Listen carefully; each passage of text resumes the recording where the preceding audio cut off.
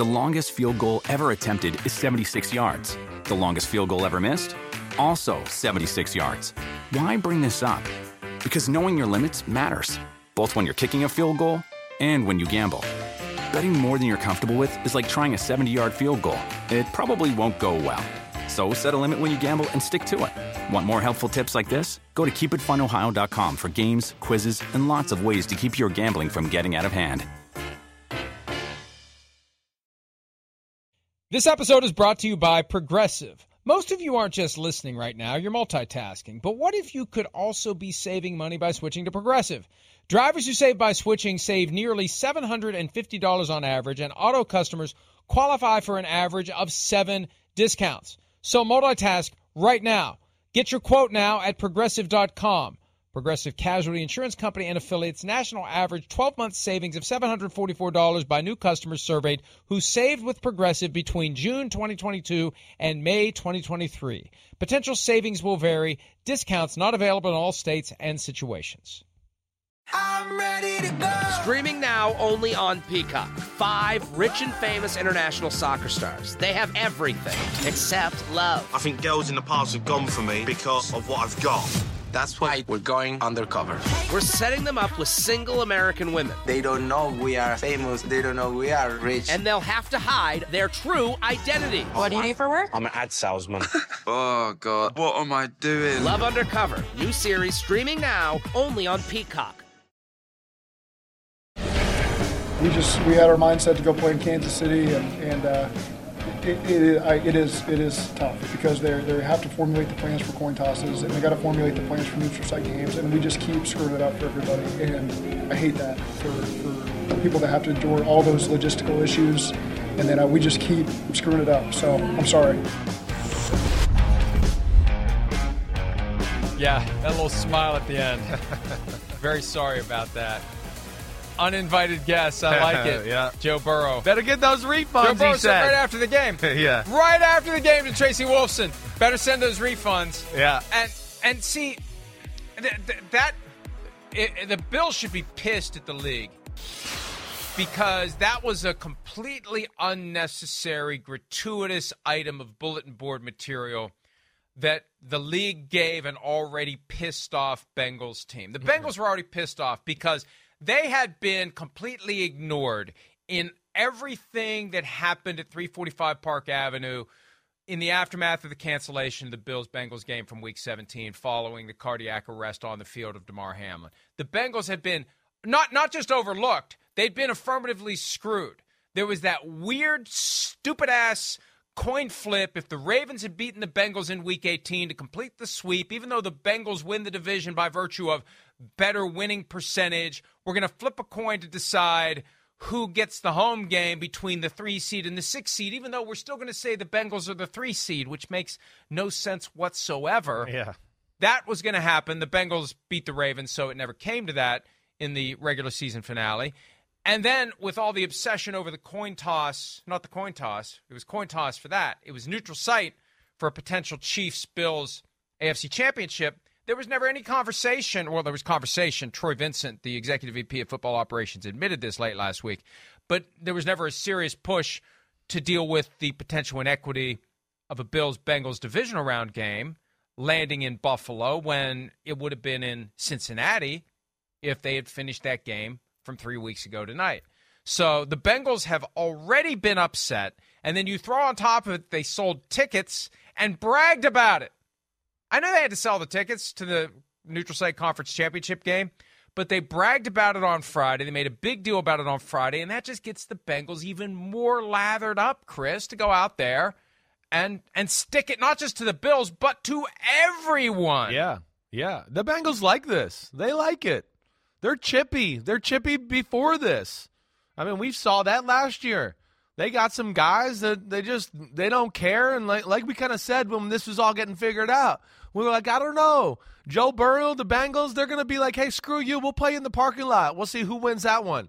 You know, they got a little of that attitude. Burrow's a bring-it-on guy. Jamar Chase and T. Higgins and Joe Mixon are bring-it-on guys. They got a lot of them on defense, too. They're just like, come on, bring it on. We love the fight.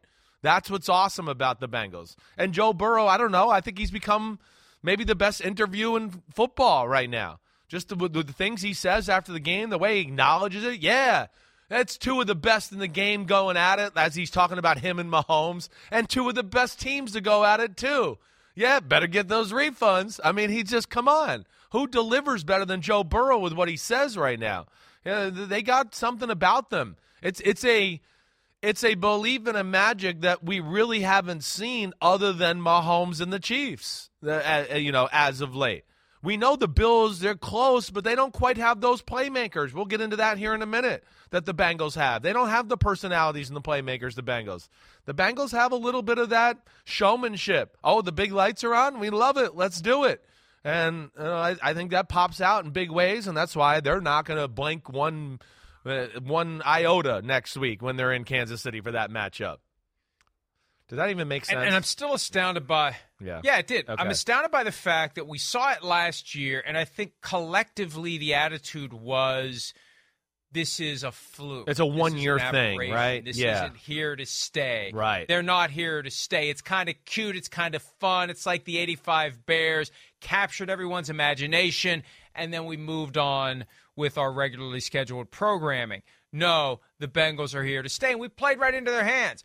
Remember back in August, I'm saying, I worry about the Bills. There's too much pressure on the Bills. Why are the Bills the one that everybody thinks is going to win the Super Bowl? Why are the Bills the one? They didn't get to the conference championship last year, and they're the ones walking around with the target on their backs. What the hell? I mean, I've said it. We can find the tape. Yeah, you did. This plays out well for the Bengals because the Bengals are like, why is nobody talking about us? We just went to the freaking Super Bowl and almost won it. Yeah. So you throw that edge, you throw that attitude, and Burrow, when it's time to go, you got, as I said last Sunday night, some quarterbacks step up in the playoffs and some don't.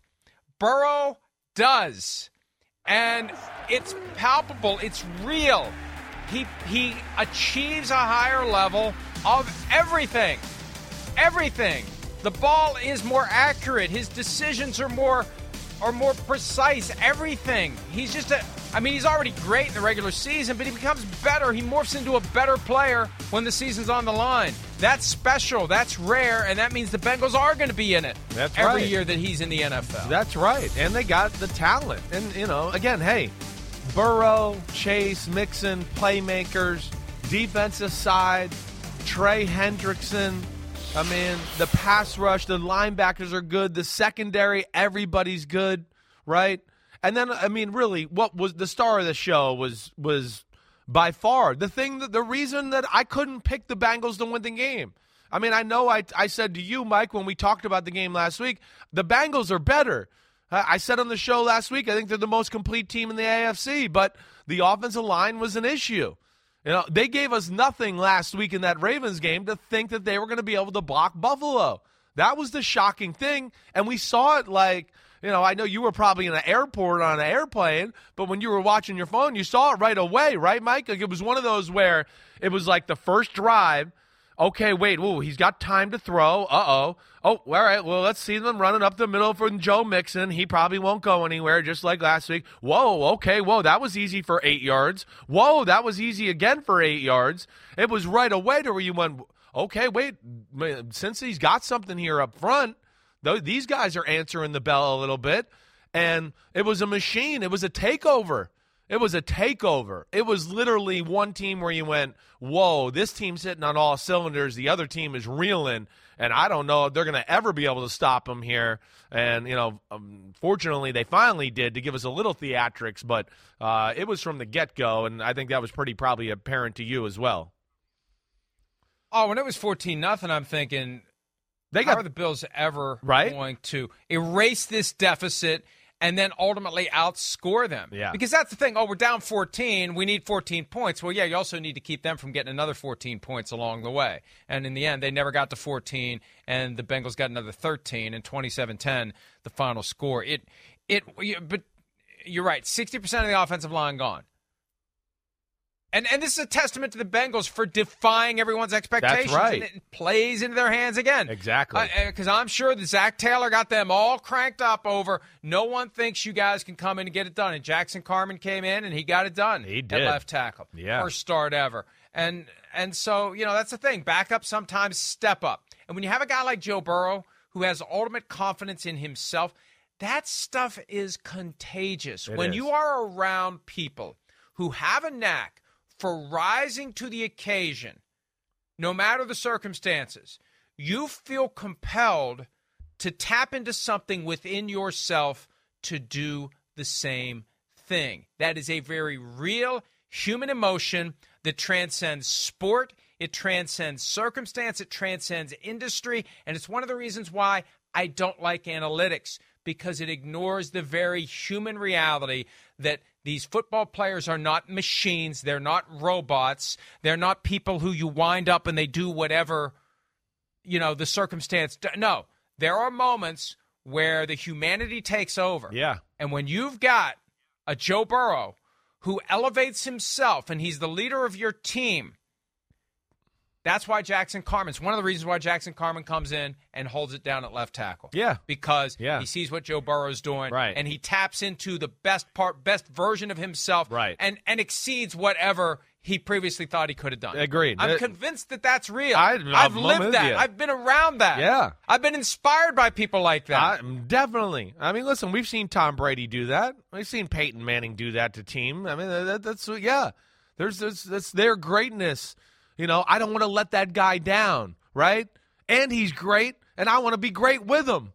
So let me do it, right? I mean, that's where it really kind of comes together that way. And then he also knows hey, he'll take care of me too. He'll get the ball out of his hand. He'll let me get going. I mean, so they know everything kind of favors them that way. To where that's why they want to get in the foxhole with these guys. Because they're just damn, he'll lead us out of here some way. I mean, again, the numbers aren't eye-popping. That's what's always amazing about Burrow.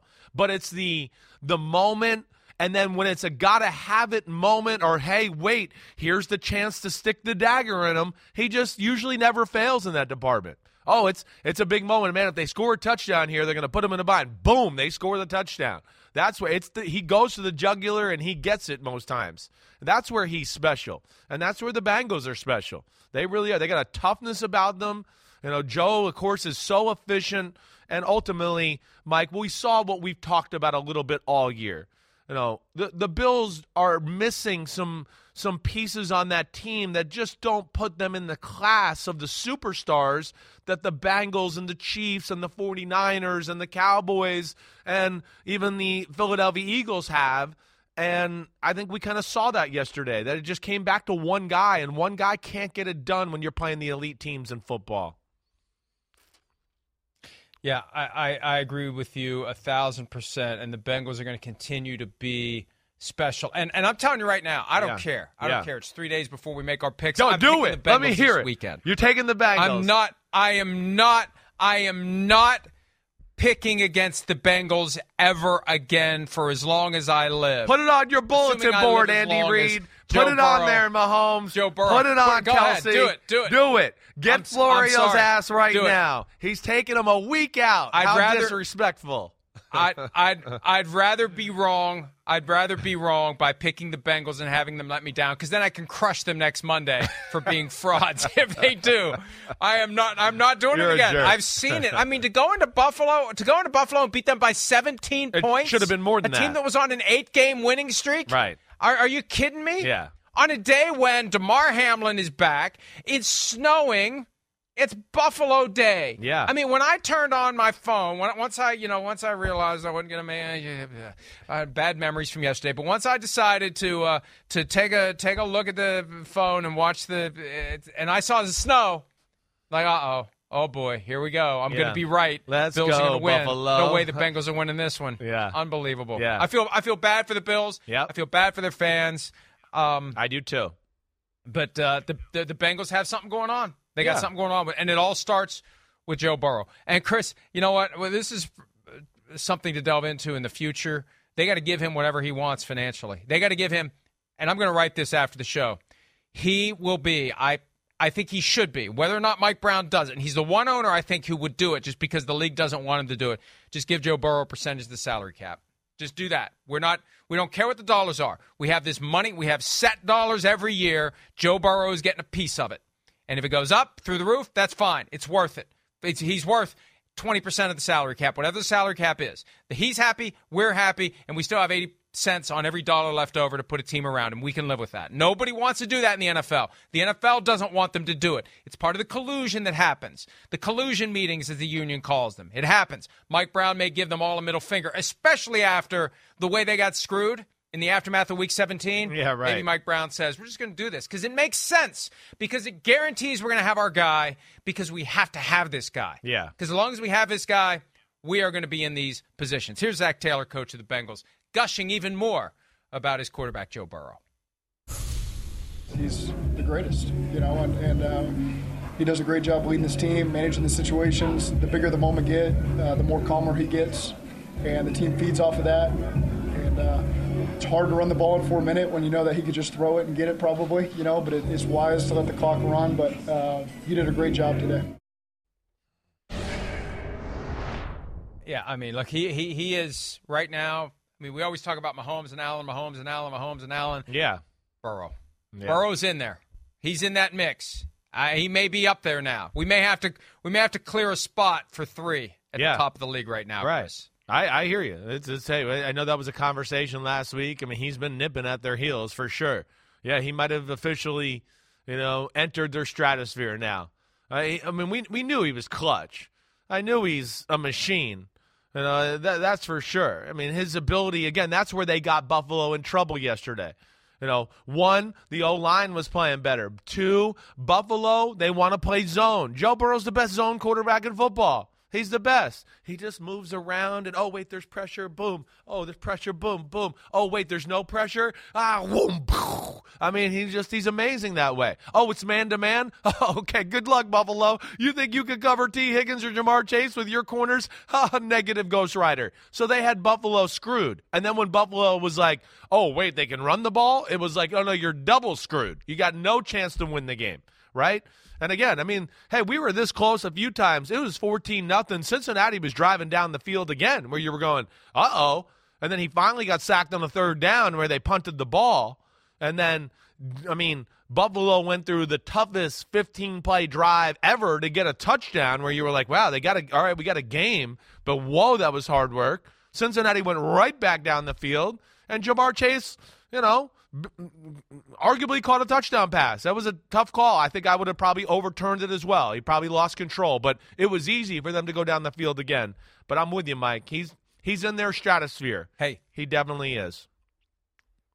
I'm glad you mentioned that because I agree with you. I don't think that was a catch.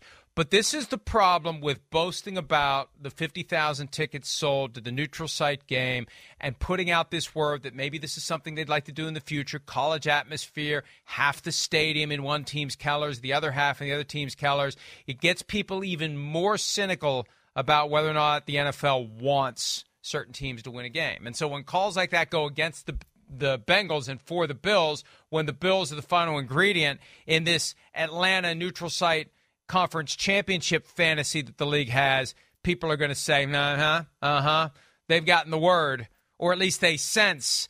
Sometimes you don't have to tell them. They sense what the NFL wants, and some of these close calls are going in favor of the team that helps solidify that neutral site game. That's it. That whole thing on Friday, they never should have had that announcement. They never should have thumped their chest. They never should have tried to kind of inject that into the atmosphere that they're so happy about this neutral site conference championship idea. Wait until it's final, and then boast about it and brag about it and make it a big deal. I just don't think anything good comes from that. All right. So the Bills. Yeah. Now, this is one of those days we really do need a bigger show. The Bills are. We don't need a lot of time to talk Giants Eagles. So let's hit on these ones good here. Well. That's true. Oh, no. Well, I really wanted to lead with Giants-Eagles. I really did. And I picked the freaking Giants. And I saw a final score 38-7 because that's how I went to sleep. I was done. Yeah. I was just like, I texted my son, if this becomes a 10-point or less game, call me and wake me up, and I'll turn it back on and watch it. It's like I knew it wasn't going to happen. But when I saw 38-7, that's the final score of the 2017 NFC Championship game, Eagles over Vikings. It's like, oh, boy. But anyway. What were we going to say with Buffalo? I didn't mean to cut you off. Go ahead. Buffalo. Yeah. That's fine. Buffalo. This is a team that keeps hanging around the door, but they can't figure out how to even begin to kick it in. They've only been to the conference championship once under Josh Allen. They've had 2 straight losses in the divisional round. You point out the flaws all the time on that team. Offensively, where's the help around Stephon Diggs? When you've got Josh Allen, where are the playmakers? Why are you not integrating Nyheim Hines into your offense more? What happened with Gabe Davis this year? There just isn't a star that provides Josh Allen with a better option. And Josh Allen he's starting to slip a little bit in that he is trying too much to do it all himself. Exactly. Making a lot of mistakes. Right. A lot of turnovers. And one of the reasons why he wasn't even second-team All-Pro this year, he was the preseason, wire-to-wire, all off-season and deep into the regular season MVP favorite. And he throws a beautiful ball. It's great to look at, but just like last week against the Dolphins, it looks great coming out. But when a guy from the other team catches it, not so great. Yeah. Listen, again, it was not his best year in that, department. We know that. He's been great in that department as far as lack of turnovers the last few years. Definitely lost that touch, the Midas touch of going, wait, this is aggressive and this is crazy. I mean, we're still talking about what you said. We're talking about definitely one of the 3 best quarterbacks in football. There's too much on his plate, all right? I mean, that's the biggest thing. We talk about this a lot. He is the running game, as you saw yesterday. When they couldn't run, what do? Oh, we got to get Josh to run the ball. He runs it. Again, if it's not Diggs, it's like I don't know who it is. It's their talent is not comparable to Joe Mixon, Jamar Chase, T. Higgins, Tyler Boyd. That's not even in the same stratosphere as Deebo Samuel, Brandon Ayuk, George Kittle, Christian McCaffrey, A.J. Brown, Devontae Smith, best offensive line in football, Dallas Goedert to go along with it. I mean, Chiefs, one of the best offensive lines in football, George Kittle, Pacheco, all the receivers. He's not in that department. I'm not even going to the defensive side of the ball yet. There's no Chris Jones or Frank Clark. There's no Nick Bosa or Fred Warner or Hufanga, right? There's no, I don't have enough fingers to name all the studs on the Eagles. There's no Trey Hendrickson and some of the guys on the Bengals. That's where I don't think people are quite realizing that. And a lot has been on this one guy, and that's where I will defend him in that department. It wasn't great yesterday, but damn, how was it going to be great? The Bengals were getting there with 3 people. He was getting sacked in 2 seconds with a 3-man rush, right? And then you see replays and you go, nobody's open. So that was tough sledding there. They need more playmakers on both sides of the ball if they want to be in the Super Bowl. They're not in the class of the teams that are left in that department, at least in my opinion, Mike. But before the season started, people that I know and trust around the league were expressing to me concern that the Bills organization, coaching staff, front office, feeling the heat, feeling the pressure, feeling the expectations. And why not? We just talked about how the Bengals were overlooked. The Bengals who had gotten to the Super Bowl and almost won it, forget about them. We're going to put all the hype on the Bills. We're going to put all the pressure on the Bills. We're going to put all the focus on the Bills. And I think back to 2014, year after the Broncos went to the Super Bowl with John Fox. They lost in the divisional round, and John Elway fired him.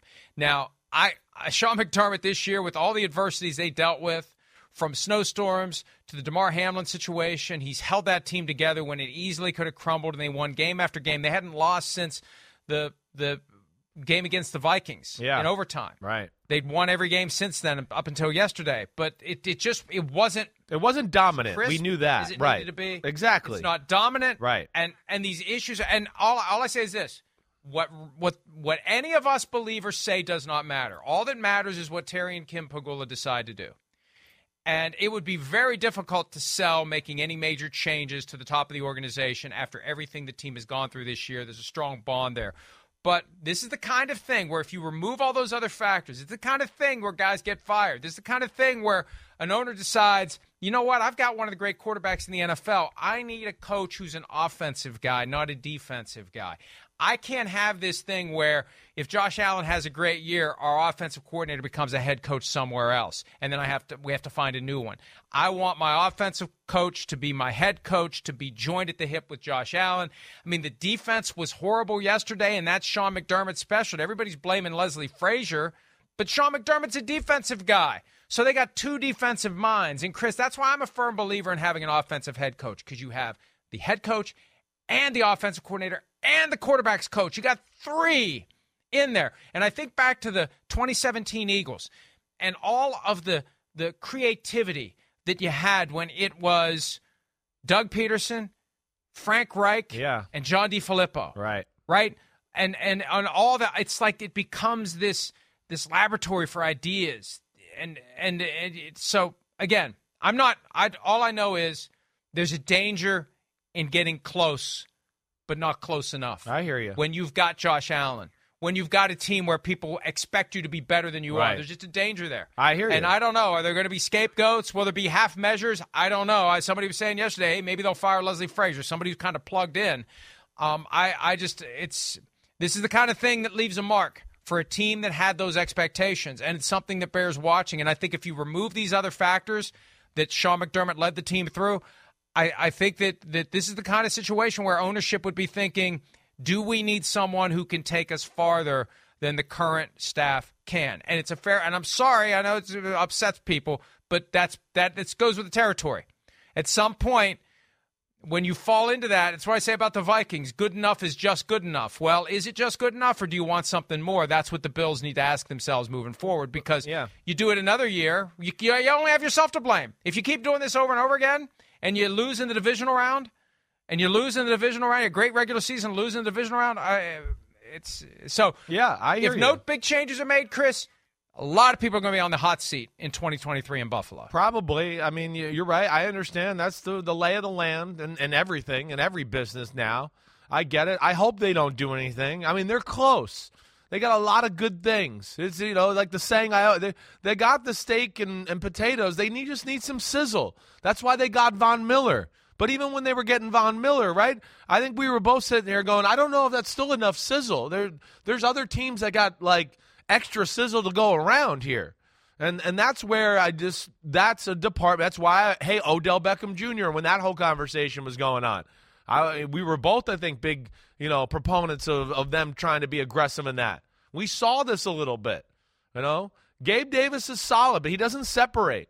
He's not a real good number 2. I really think in a lot of great offensive minds world, they'd go, Gabe Davis is a great number 3. We need to have somebody else as a number 2, right? And then we hit on it. I mean, again, the Bengals got playmakers all over the DJ Reader, one of the best D tackles in the game. I mean, Sam Hubbard, opposite of Trey Hendrickson, he's really probably a better pass rusher than anybody the Bills got. I mean, who on the Bills yesterday did we think could even make a play on the defense? Who? Matt Milano, I know, is an all-pro and a good player, right? I don't think he wasn't all-pro for me, but he was really good. They got a lot of good. They need some guys like a Nick Bosa or a Kittle or, a great pass rusher, Hassan Reddick, Josh Sweat. I mean, like we've talked about, the other teams have some guys that can go, wait, forget the play and how you drew it up. I can just beat my guy and dominate this way. And that's, to me, where the Bills just don't have enough guys in that department. And I'd love to see them spend some money on those kind of guys this offseason. We are way, way, way good talk, though. Over. So we got fun. We got a little more to say about one specific Bills player. We're going to do that later in the program. From now, we're going to take a break. Patrick Mahomes, his legacy grew. I tweeted this on Saturday night, and I believe it 100%. Otherwise, I wouldn't have tweeted it. If you didn't already love Patrick Mahomes, if you didn't love him after what you saw him do on Saturday, you never, ever will. We'll discuss Chiefs over Jaguars when PFT Live continues right after this.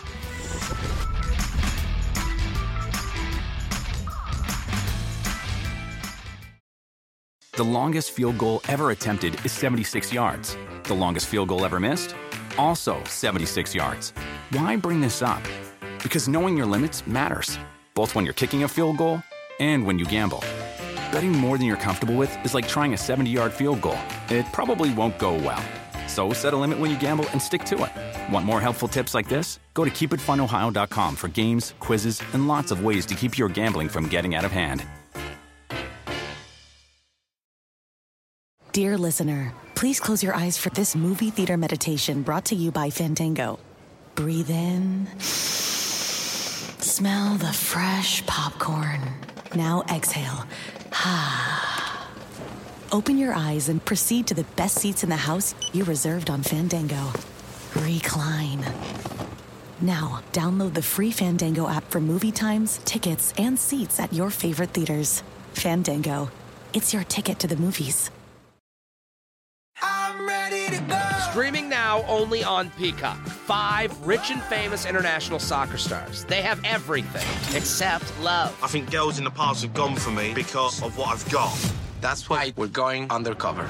We're setting them up with single American women. They don't know we are famous. They don't know we are rich. And they'll have to hide their true identity. What do you do for work? I'm an ad salesman. Oh, God. What am I doing? Love Undercover. New series streaming now only on Peacock. Second and goal. And Mahomes steps up, throws to the back. Touchdown! Marquez Valdez-Scantling. When you're a great one, you throw jump passes off your right foot in the first half, then you get hurt, and you come back and you throw a jump pass off your left foot in the second half.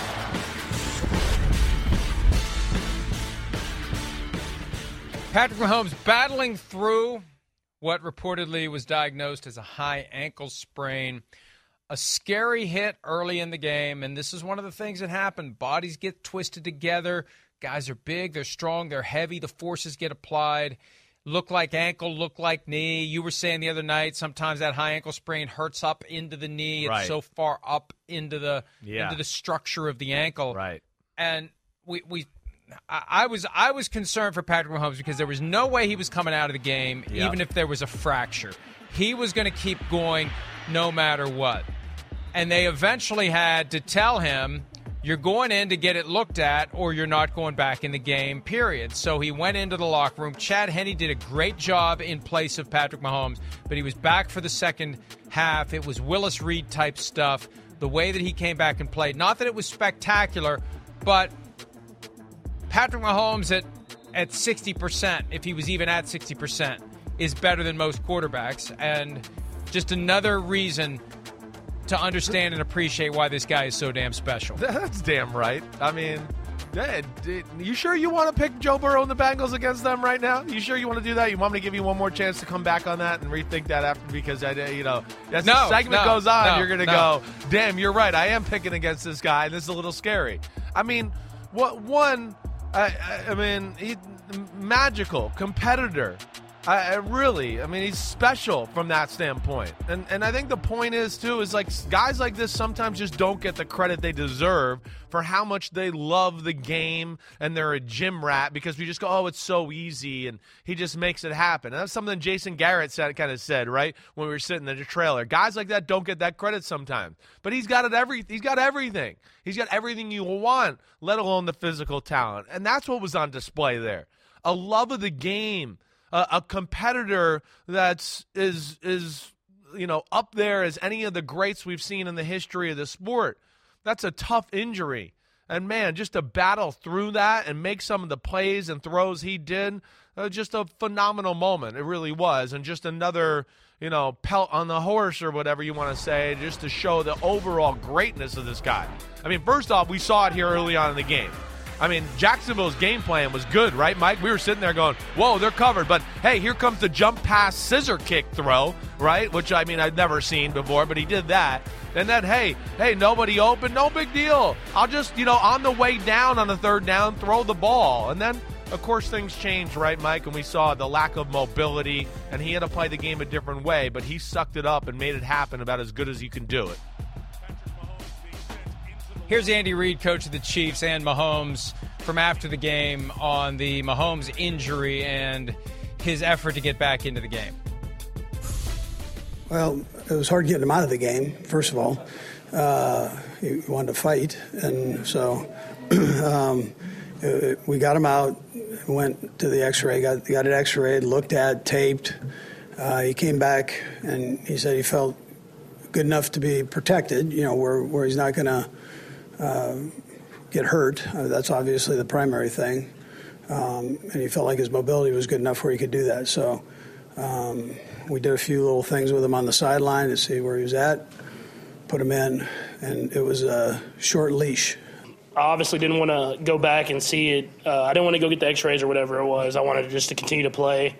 I told him I would do it at halftime, but Coach, in the best interest of me, he made me go back there and get that x-ray before he put me back in the game. And for a while I thought I could get and play through it, and then he said, I'm not putting you back in, so you might as well go get the x-ray, and then if it's negative or whatever, I'll put you back in. So I ran back there, got the x-ray, and was able to finish the game. You got to make sure he's okay, physically okay, where he can protect himself. And if he can't, then he can't play. You have to go with the next guy. But he's a tough nut, and he's very – when I tell you he's competitive, he's very, very competitive. I'm not coming out of a playoff game unless they take me out. And so I'm just going to play. I love this sport too much. I love this game. I love playing with my teammates and being able to go out there and enjoy it together. And we prepare all year to be in the playoffs and to play in these games. And I'm glad that I was able to get back in the game. And, it's something that I just love competing in this sport. And pain is pain, and you have to deal with it either way. We were debating this in real time in the bus at the stadium because you were of the mindset he's staying in no matter what. I'm like, he's a sitting duck out there. If he can't protect himself, they have to get him off the field. At some point, you have to protect the player from himself. And they eventually realized we can't allow him to stay out there like this. He was too hobbled. He was too clearly in pain.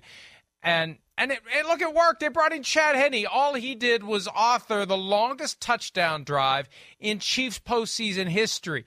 98-yard methodical drive to get a touchdown. And, Chris, I just think the psychology, when the Chiefs lose Mahomes, everybody else stepped up. Right.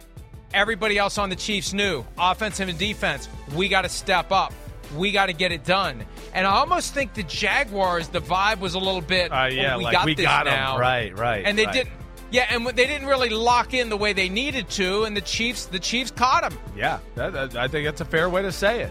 That was a championship drive. That was championship caliber DNA that we saw there from the Chiefs. Where you went there, that's a team that's special. Understands, next guy up. Hey, we got to rise to the occasion here because we're not our total 100% selves here. That's where I think they're different than years past. We've kind of hit on that. It's not as reliant on Mahomes to always make magic like we saw there.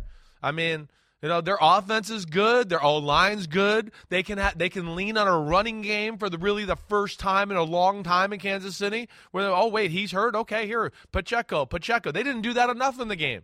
But that's where, Mike, and I know you and I, when we had dinner together Friday night, we talked about this a little bit. Just that one thing that jumped out to me about being at practice on Thursday, and this goes for a lot of the really great teams in the sport. First off, the practice was phenomenal. And they were sharp and flying around. But there's a belief and a camaraderie in the team that just kind of oozes, off of the practice field. You can feel it, like I was telling you, let alone the energy. Right, Mike? I was trying to tell you they were at a practice. They were working hard as hell, but they had smiles on their face. And, it was go, go, go, but they were loving it. And it was like a team you're going, man, they're hungry. They're ready to go. And, they got thrown a major curveball there, but showed that, they got something special in their flowing in their body there a little bit. And that was big-time performance by them battling back and staying ahead and winning the game.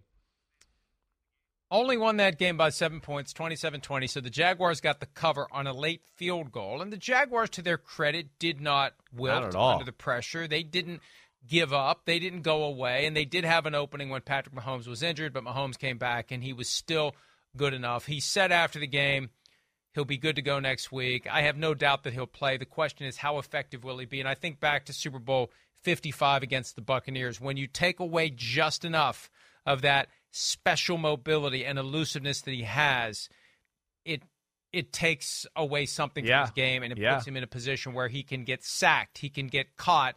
And he had that toe 2 years ago, and now he's got the ankle. What they just need to do is engineer their game plan for him to get rid of the ball quickly. He's got to play like Joe Burrow. Sure. Get rid of the ball quickly, and don't try to run around and do things, because you can't try to run around and do things. I'm glad you're going there, because I think there's some things here that I think are good to unpack with this. One, hey, the Bengals are pretty good. You know, we didn't see Josh Allen run around yesterday, right? They're pretty good at it.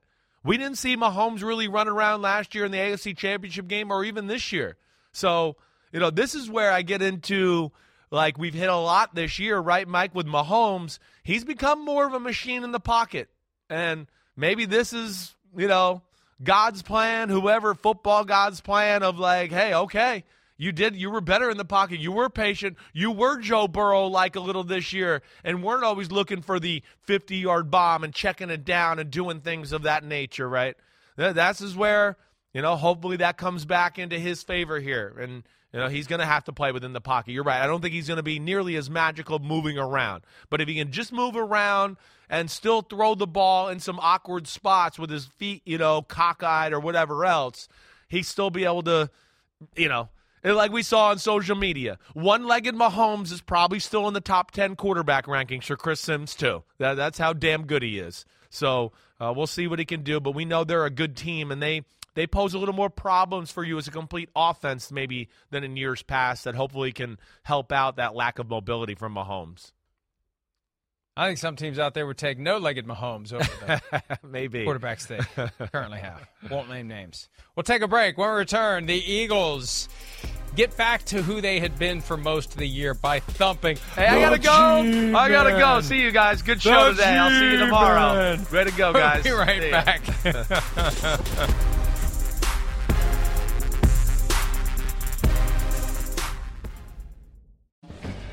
To have him out there is like, I know this is high praise, but to have him out there is like having, I shouldn't even go there, but like he's having like Michael Jordan out there. Like, he's your leader.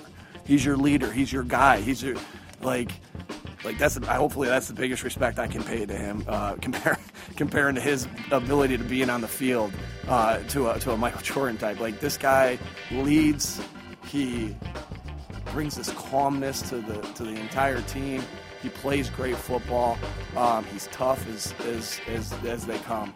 Yeah, I mean, to me, ain't nobody has played any better football than him this year. Immediately after that press conference, Eagles owner Jeffrey Lurie and GM Howie Roseman pulled Nick Sirianni aside and asked him politely to stop with the Michael Jordan comparisons until after we signed Jalen Hurts to his second contract. Please be more measured in your praise until we've put the final zero on the check for Jalen Hurts. But he's right, and it's similar to what we were talking about earlier with Joe Burrow, Chris, the idea that certain players elevate those around them. And when I spoke to Jalen Hurts earlier this year after they beat the Steelers, he actually said that. And he said, I don't like to speak about myself this way, but I feel like this team is taking on my personality, my beliefs, my competitiveness, just everything good about Jalen Hurts. The Eagles were becoming that. And now that he's healthy, and he clearly is, they took care of business against a Giants team that kind of fooled us by going to Minnesota and beating the Vikings. And maybe the Vikings really are a lot worse than 13-4 would suggest. Yeah. Maybe that's the problem. Well, it made us think the Giants were actually good. I mean, again, we knew who the three best teams were in the NFC all year. We tried to explain that to everybody. We did. We did a lot.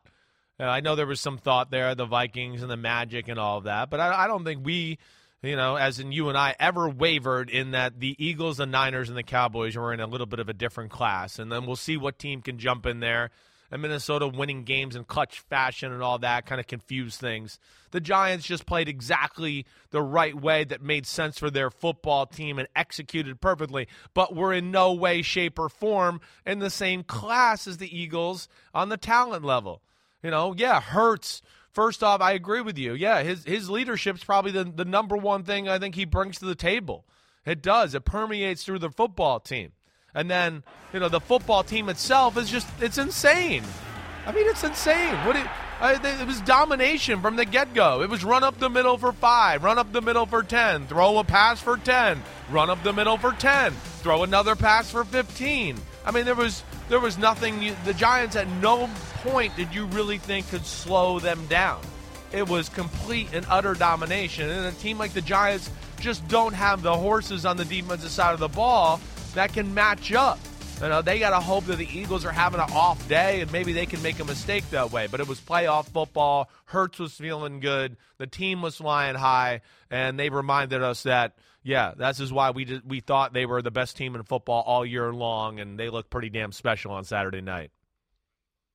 Even with the snap off the face mask, Jalen Hurts calmly gets the ball under control, runs it in for a touchdown. That's just what he does. Now, a slightly bigger test than the last time they hosted an NFC championship game. That was 5 years ago, and the end result was 38-7, just like Saturday night. When I woke up, I said that earlier, when I woke up and saw that final score, I thought, oh, boy, that 38-7. There it is again. I don't think it's going to be 38-7. I don't think anybody's scoring 38 when the 49ers and the Eagles get together. But the best two teams in the conference, I mean, really, we have the last best four right now, because for the Bengals to go in and beat the Buffalo Bills the way they did, they're clearly the better team. You could argue that maybe the Cowboys would have had a better shot at the 49ers if that game was at home, but still, 49ers, Eagles, Bengals, Chiefs, clearly the best four. Right. This is exactly the way it's supposed to go. You love a good upset, you love a little chaos, but at the end of the day, I think you like nothing more than to have the four best teams as the last four teams, and that's what we have. That's right. And then, the NFC, we have these, just absolute, complete team football type of rosters, right? And then the AFC, again, teams are really good, no disrespect. But, yeah, things are a little oriented around the quarterback more than the two NFC teams. So that to me, is another fascinating aspect of this. But I'm with you there, Mike. I think, when you really just look at it, right, and I know I picked the Bills. Yeah, I didn't think the Bengals offensive line would look like that. And I thought maybe, with the Damar Hamlin and Josh Allen's ability just to make plays, that they would get it done in a close game, yesterday. But clearly we're not in the class of the Bengals. And, yeah, I think, with the Bengals offensive line looking like that, then we go back and there's less questions about them across the roster. We know the Chiefs are damn good across the roster, and damn, those two teams in the NFC, holy crap-ola, are they good. And that is going to be an unbelievable game to watch because of the offensive and defensive lines on both sides, let alone the element you bring up a lot. The 49ers got a bunch of crazy guys who don't hesitate. Eagles are kind of in that department too, and that's where, I think we're going to see a lot of hard-hitting, awesome football on Sunday. That was the point I forgot to make earlier. That Jimmy Ward tackle of Kevontae Turpin to end the game, that's classic roll out of bed, kick your ass, run through a wall. Right. That's why they're so good.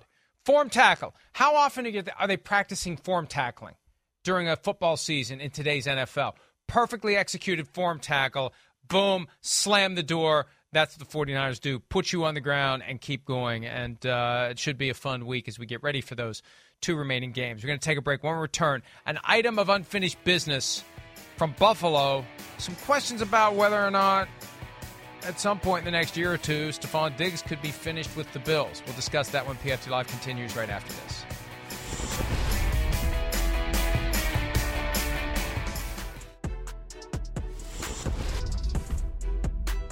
Stephon Diggs joined the Buffalo Bills 3 years ago after he became unhappy with the Minnesota Vikings, tweeted his way out of town. He's always been a guy who, under the wrong circumstances, you'll see that competitive fire flash into something that can be counterproductive. When we say that, with the full acknowledgement that we love Stephon Diggs, he is a great, engaging, funny, loose. We love seeing him at the Super Bowl. But you get him on those days where things aren't going well and the ball's not coming his way. Things line up for him to be a little pissy, Chris. And he was getting that way yesterday. And we mentioned that because after the game, Joe Buscaglia of The Athletic reported that Diggs, he cleared out of the locker room. He was gone before all of the coaches had even gotten down the tunnel. So, look, there he is gesturing to Josh Allen because the ball was thrown too low. That was in the second quarter. And then later in the game, basically game on the line here. 4th and 6. Josh Allen's got time. Throws the ball to Gabe Davis. Doesn't have a chance. There's Stephon Diggs. He wasn't happy because you watch him break to the inside. He's open there. He's got the opening, but the throw wasn't made. And then over on the sideline, Stephon Diggs, again, gesturing to Josh Allen, letting him hear it, showing his displeasure. That's what we see from Stephon Diggs from time to time, Chris, and it just makes me wonder, look, every time there's a receiver who is disgruntled with his current team and he tweets or talks or otherwise gets his way out of town like Antonio Brown did, and I don't want to compare Stephon Diggs to Antonio Brown because the only comparison is you leave a team because you're unhappy. The new team that gets you has to at least factor in the possibility that if we don't keep this guy happy, he's going to want to leave here too. Yeah, listen, it's part of the NFL. This is a dynamic that's a very real issue. Receivers are the most gifted athletes in the game. They think they can overcome anything. They're always open, even when they're not. I mean, gosh, if I had a dime for every time a receiver came back to me and went, man, you missed me like twice on that series, and we watched the film next day, and I'm sitting next to the guy and going, that was the play you were telling me you're open? Like, were you trying to ruin my career or lose the game for us? So emotions run high. He's an awesome football player. He's got belief in himself. You get the ball in my hand, I can make something happen and change this game. So it's in a lot of ways, it's par for the course. He flirts with sometimes maybe being a hair of a distraction, certainly, but I don't think he crosses the line there. Not even yesterday. That's okay. I didn't think that was crazy yesterday. He was frustrated. He definitely was. And then you add that frustration to he's going, damn, I want to be, Jamar Chase is over there, balling out and putting stats up on the board. So that adds to the fuel of the fire. And again, it's another one where, hey, teams look at Stephon Diggs and they go, wait, we take away Diggs. There's not a whole lot to worry about here. And they need to do a better job of getting the ball to him too. Like we see with the Eagles or the 49ers. Where's some reverses, some screens to the receiver. Get him going that way. So I understand his frustrations, but, man, they were outmatched yesterday. And that play there, again, I'd like to show that one more time. It's hard in that moment where Josh Allen's looking back, if we can look at that. He's not really – he looks there at first. He doesn't like it, and then it becomes backyard football.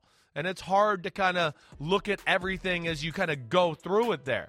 Again, I don't know. I'd like to see that full picture. It's hard to see as far as if something was. I don't know if anybody is inside there to help, right? Again, that looks open, but there might be a safety just waiting there right outside the screen too. I need to see a better look, but this is something we see a lot from top-end receivers. Two quick things to your point from earlier. Boy, the Bengals were putting that heat on Josh Allen without a three-man rush. Helmets. Right. That's what I mean. Wow. How many times did we look at it yesterday and go, wow, he's under pressure, and I'm going, there's three guys, and he can't even go through the reads. So that was disappointing, and that leads to the ball not going to the right guy or guys getting frustrated too. Here's the other point, too, and this is a longer conversation, but anytime you see those kinds of gestures from a receiver toward a quarterback out in the open with cameras on, capturing it, some quarterbacks will take that player aside and tell him what's what, and tell him basically, if you pull that crap again, you'll never see the football. Yeah. You pull that crap again, you won't have to worry about asking to be traded. I'll make sure they get rid of you. I'm not dealing with that crap. I'm the leader of the team, not you. I'm the quarterback. You're just the guy who gets the ball when I decide to throw it to you. So don't put that on me. I got a hard enough job without worrying about you. So we got to take a break. When we return, some coaching updates, including a guy officially becoming candidate for a job that we talked about last week. Could it happen in Arizona for Brian Flores? We'll discuss that next here on PFT Live.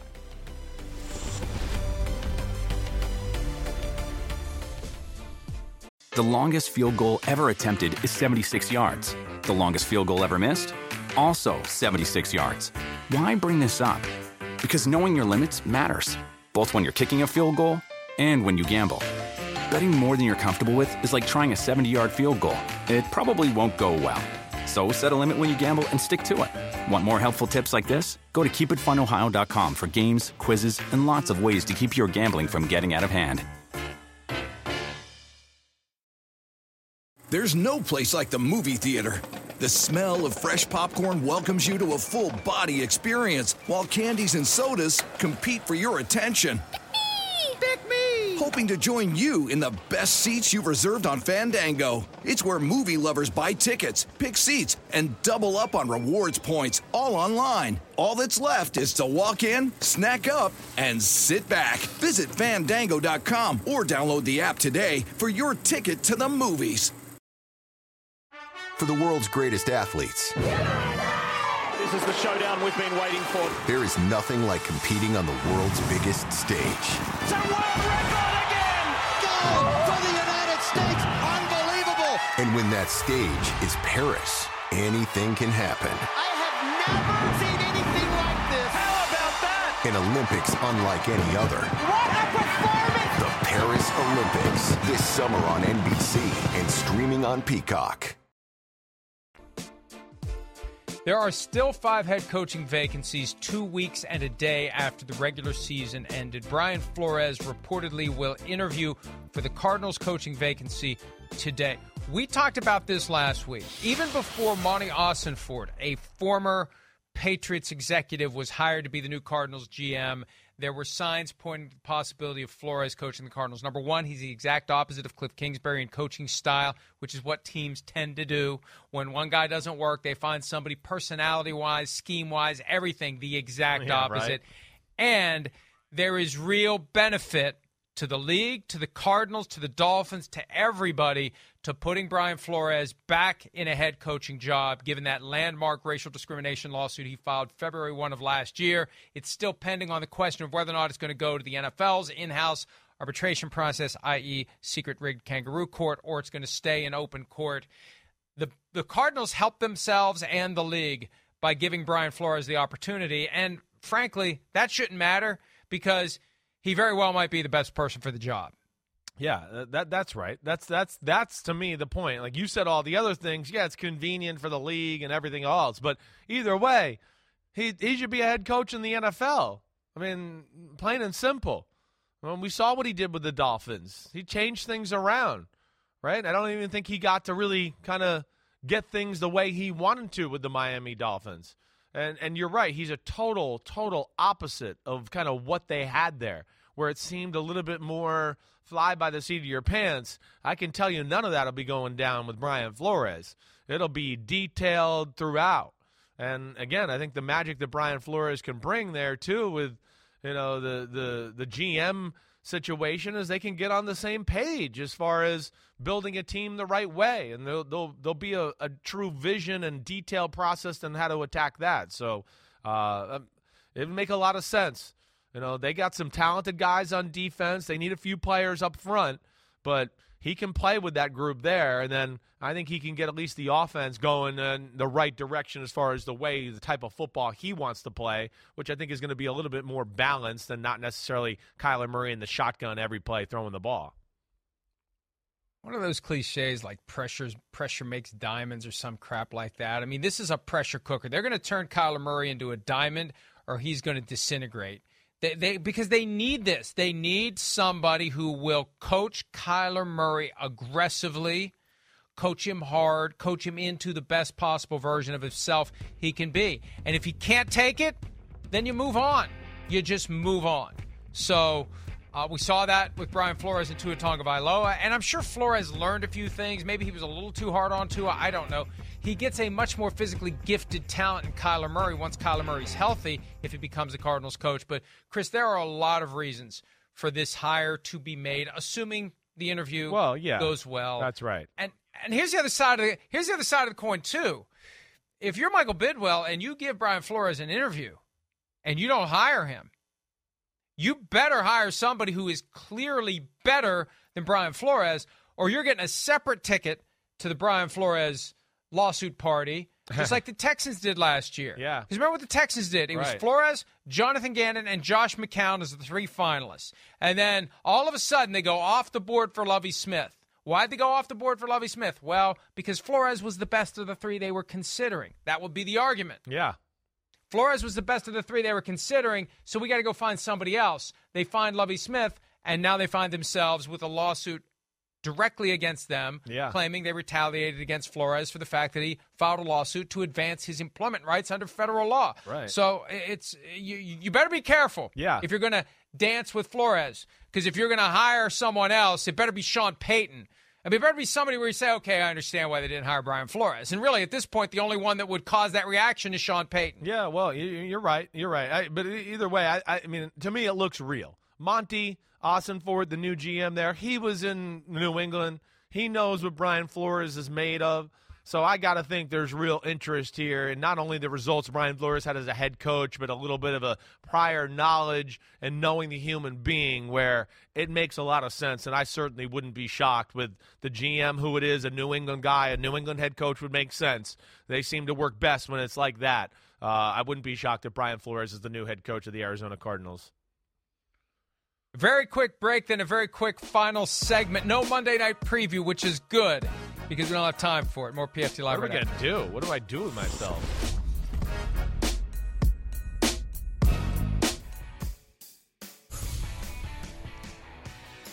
So I was talking earlier about working out, and here's the email that I got. It's hilarious to watch you little skinny dudes talk about your workouts. I'm 70 and my workout bench is 300. That's 10 sets, 10 reps, and run 5 miles every day. You don't look like you could get 110 pounds up one time. Workout, LOL. Well, Chris, we do have the video proof from a few years ago where I had, what is it? The bar and 2 plates. It's one. Is it 135? 45 plus 90. 135. I did it 20 times. Yeah. I don't know that I could do it now because I was probably 25 pounds heavier then.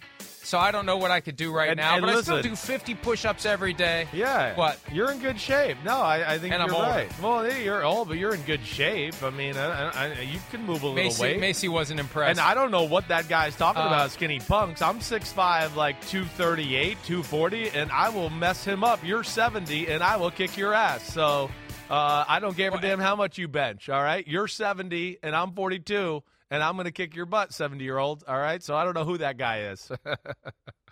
And here's what's funny, because my reaction to him was to take a page from John Lovitz in his cameo on Seinfeld when he'd say, "Good for you, Jack."